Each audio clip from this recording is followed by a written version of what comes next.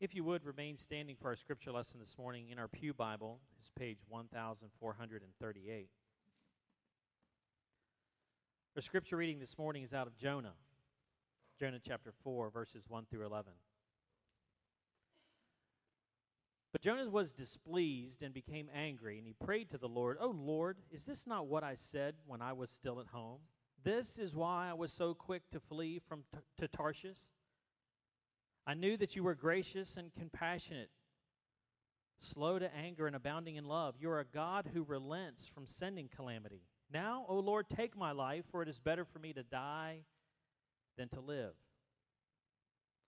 But the Lord replied, "Have you any right to be angry?" Jonah went and sat down in a place east of the city and made his shelter, sat in its shade, and waited to see what would happen to the city. Then the Lord God provided a vine and made it grow up over Jonah and gave him shade for his head to ease his discomfort. And Jonah was very happy about the vine. But at dawn the next day, God also provided a worm, which chewed the vine so that it withered. And when the sun rose, God provided a scorching east wind, and the sun blazed on Jonah's head so that he grew faint. He wanted to die.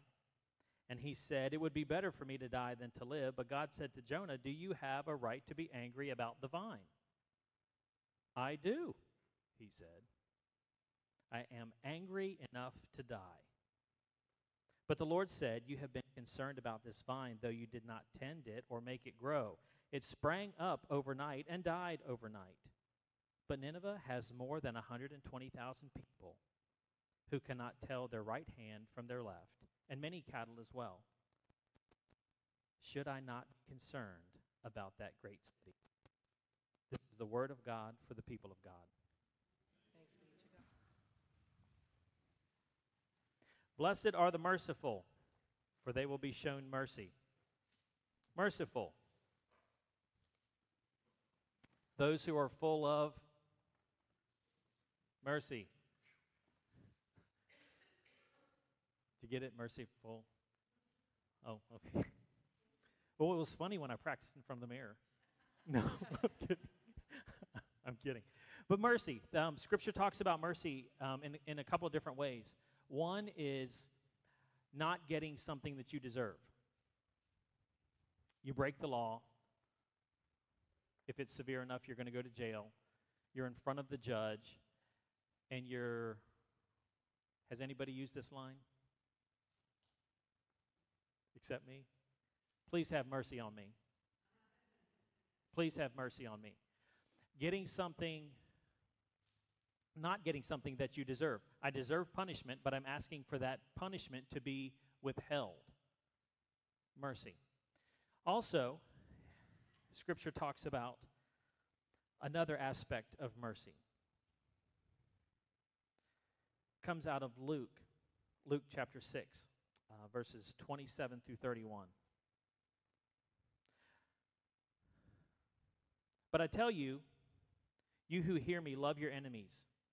Do good to those who hate you, bless those who curse you, pray for those who mistreat you. If someone strikes you on the cheek, turn to him the other also. If someone takes your cloak, do not stop him from taking your tunic. Give to everyone who asks you, and if anyone takes what belongs to you, do not demand it back. Do to others as you would have them do to you." Mercy.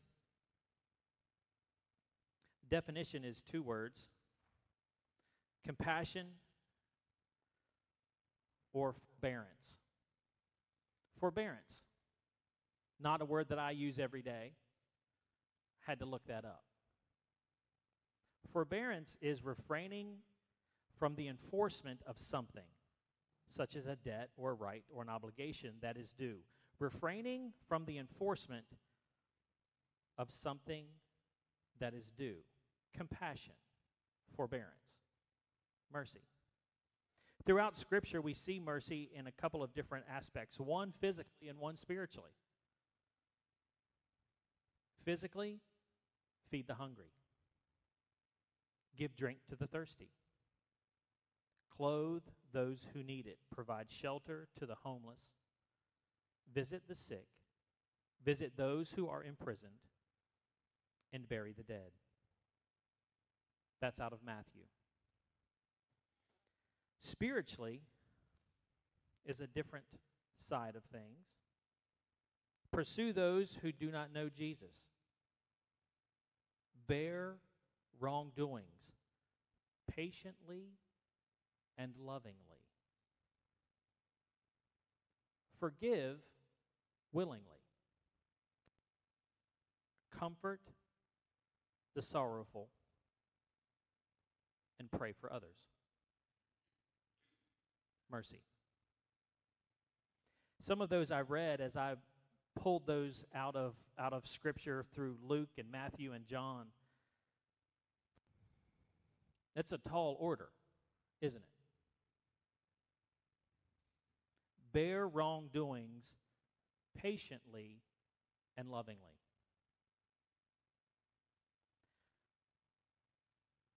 We have quite the arsenal built up in each one of us to be able to defend ourselves. Do we not? Doesn't have to be this way, but a lot of it happens right here. I can cut you down and tear you apart within a moment's notice to defend myself. But to bear wrongdoings patiently and lovingly, we would call that person strong. Spiritually, they are strong. And I'm reminded of Christ as he was beaten and yet not said a word. Patiently and lovingly. Spit upon, beard torn out, crown of thorns on his head. But we, if anyone says anything bad against me or negatively to me, then I can quickly defend myself and set that person straight. Forgive willingly, freely. All of this under the do to others the way you would have them do to you. Merciful, full of mercy. But we do get into tough situations, and maybe it's the wrong things that happen to us. We can quickly figure a way to repay the one who has committed us wrong. But we should forgive and move on just as fast. Being merciful. Blessed are those who are full of mercy, for they will be shown mercy. You see, that's a promise. That's a promise. But see, the way that we are to treat others is the way that we want to be treated. The way that we treat others as Christians is how we should treat others, because we are merciful people. Now, we can all argue back and forth to go, I need to be more compassionate. I need to be more patient. I need to be more loving. And while all of that is true, there is a part of who we are in Christ that we're not being when we should be. Because there's going to come situations and circumstances in our own lives where we are going to crave mercy from others. And this tells me that if I am merciful, then I will be shown mercy. And if I'm not, that I am to be lovingly patient and forgive willingly and move on. Just because I'm not shown mercy doesn't give me the right not to show mercy.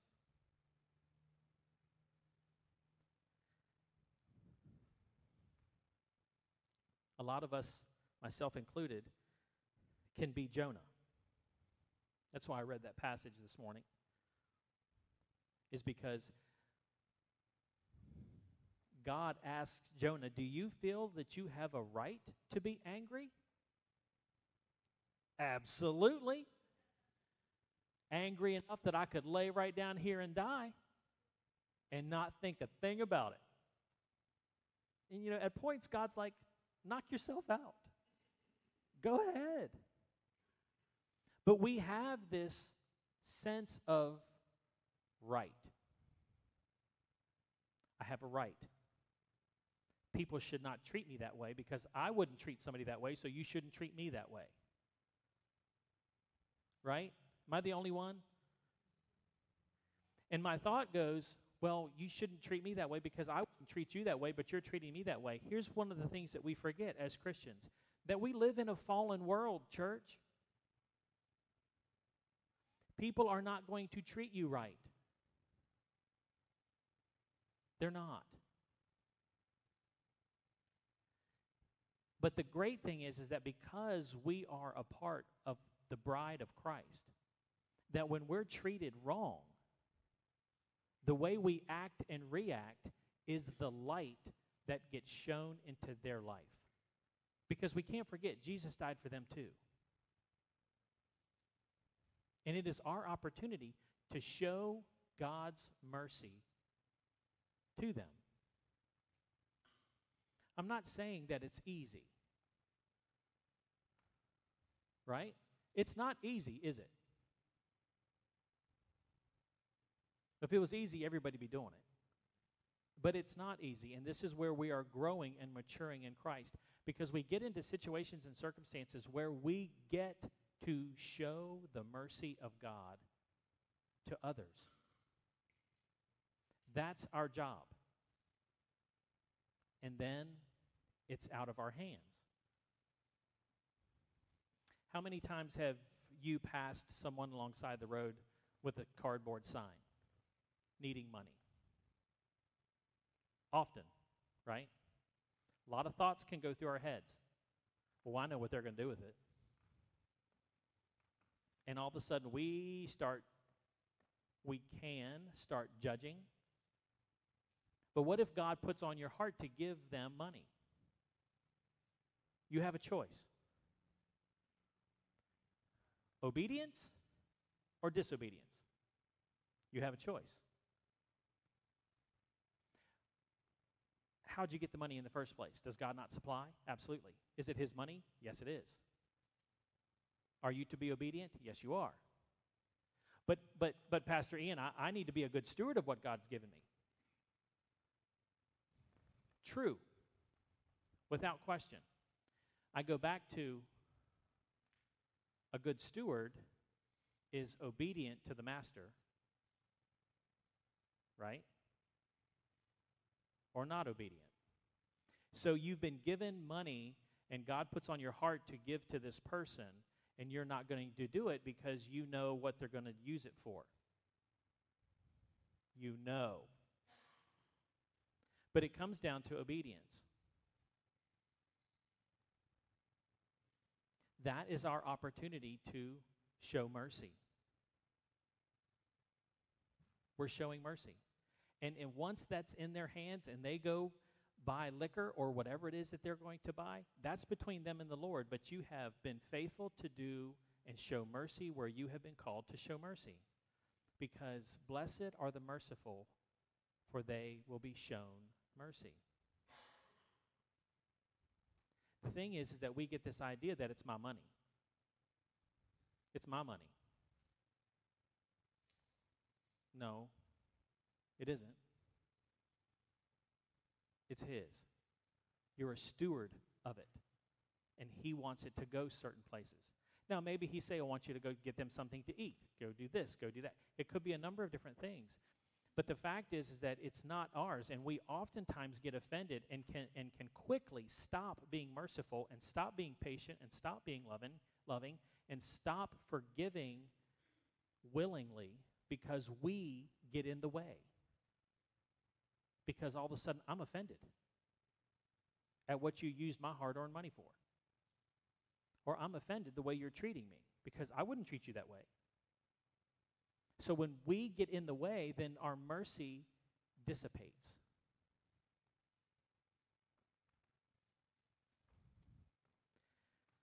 Christ had a conversation with the Pharisees. And he had just called Matthew to be his disciple, the tax collector, which nobody likes. I'm not going to say nobody likes the tax man because I don't want to offend anybody, but back then, nobody likes the tax collector because they stole. They stole money. So Matthew gets called as a disciple, and he comes in to be one of the 12 disciples, so much so that he's so overwhelmed with what God is doing with him and what Jesus is doing with him that Jesus comes to his house for dinner. Matthew chapter 9, verse 10, starting at verse 10. While Jesus was having dinner at Matthew's house, many tax collectors and sinners came and ate with him and the disciples. And then the Pharisees saw this. They asked his disciples, "Why does your teacher eat with tax collectors and sinners?" On hearing this, Jesus said, "It is not the healthy who need a doctor, but the sick. But go and learn what this means. I desire mercy and not sacrifice, for I have not come to call the righteous, but sinners." I desire mercy and not sacrifice. Here, Christ was quoting out of the book of Hosea. But I desire mercy and not sacrifice. You see, at this point in time, the Pharisees were about self-righteousness, pride, and they wanted to be seen. And then they wanted to share with others what they had done. So I'm gonna use our Monday meals as an example. I could go down to Monday meals and serve there at Monday meals and go out and tell all these different people of what I did on Monday night. Man, I served down there, and I helped those people who needed something to eat. What do you think about that? Pretty good, huh? You know, I cooked for, I don't know how many people. We must have had 65 on Monday night, and I was there, and I was able to serve and do all those things. And then, you know, you wouldn't believe how many dishes there were. And I got to clean all those up and wash all those and put them all away and dry them and put them on the drying racks. And man, I just really enjoyed that time. And you know what I could have been doing?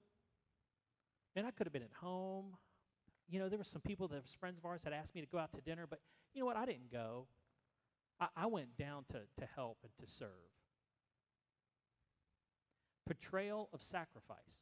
I have sacrificed my time. Mercy is being able to go and be there on Monday night, to get to know people, to sit with them, to have a meal with them, to get to know their names, spend time with them, pray with them. I desire mercy and not sacrifice.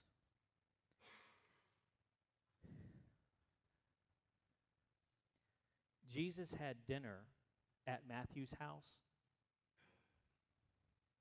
to build relationship.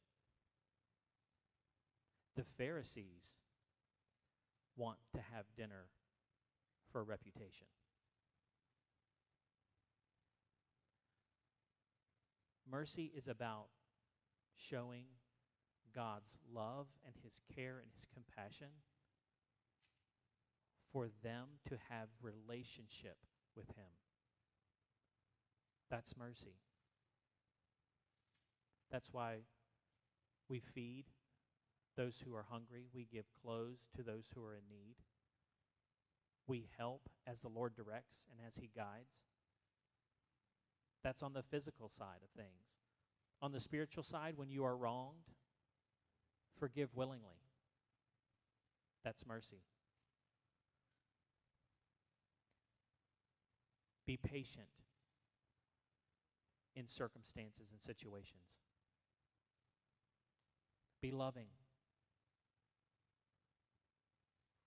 Learn to keep our mouths closed and let God defend us and not ourselves. But Ian, you don't understand. I've got to step up. There's a situation I'm dealing with. If I don't step up and say something, then I'm just going to get run over.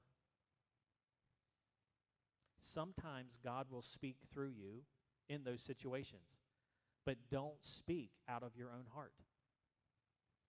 Let him handle these things. There is things in Scripture called divine reversals. Divine reversals. Things that happen only God could have done, and it turned on a dime. I even mentioned something last week about suddenly and all of a sudden. Those things happen all throughout Scripture, and they're called divine reversals. And it is proof that God takes a situation that is going as far south as it can go, as quickly as it can go, and all of a sudden it's turning and it has gone north in a matter of moments. The more we allow God to handle our situations and circumstances, the more we will see his hand at work. The more we will see his hand at work. And when those who have offended you see him at work for you, two things happen. One, they get a glimpse and a better understanding of who God is. And two, they're probably not going to mess with you again. You see, God takes care of his own. The Bible teaches that. God takes care of his own. And he is your defender. He is your shield. Right? He is, out of Isaiah, your rear guard. He protects you on all sides.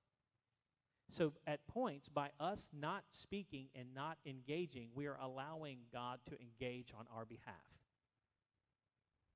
And we watch things happen. And through all of those things, as we show mercy to others, and we are full of mercy, then mercy is shown to us. Because there's times when we make mistakes, isn't it? Not intentionally. Sometimes it's just because it is truly a mistake. Sometimes something is said, or I might say something to someone else, and they took it completely wrong from what I said. And they have been offended by me. I need mercy at that moment and at that point. For that relationship, I need mercy. And if I have been merciful to situations all along and to people all along, then what does the Bible promise me? Mercy. Mercy and showing mercy is about building relationships. It is not about building a reputation. Father, Lord God, we're thankful for this day. Father, we're thankful for your mercy. Father, because there are things that we deserve that you have not given us. Father, there are other things that you have just blessed us. Father, we talk about mercy and being patient and being loving. And, oh Lord, have you been patient and loving with us? And I thank you for it. Father, you forgive quickly and willingly. Father, may we show others your character of mercy. Father, we thank you for loving us. We thank you for this time together as a family. Father, we thank you for your blessings. In Jesus' name, amen. If you will.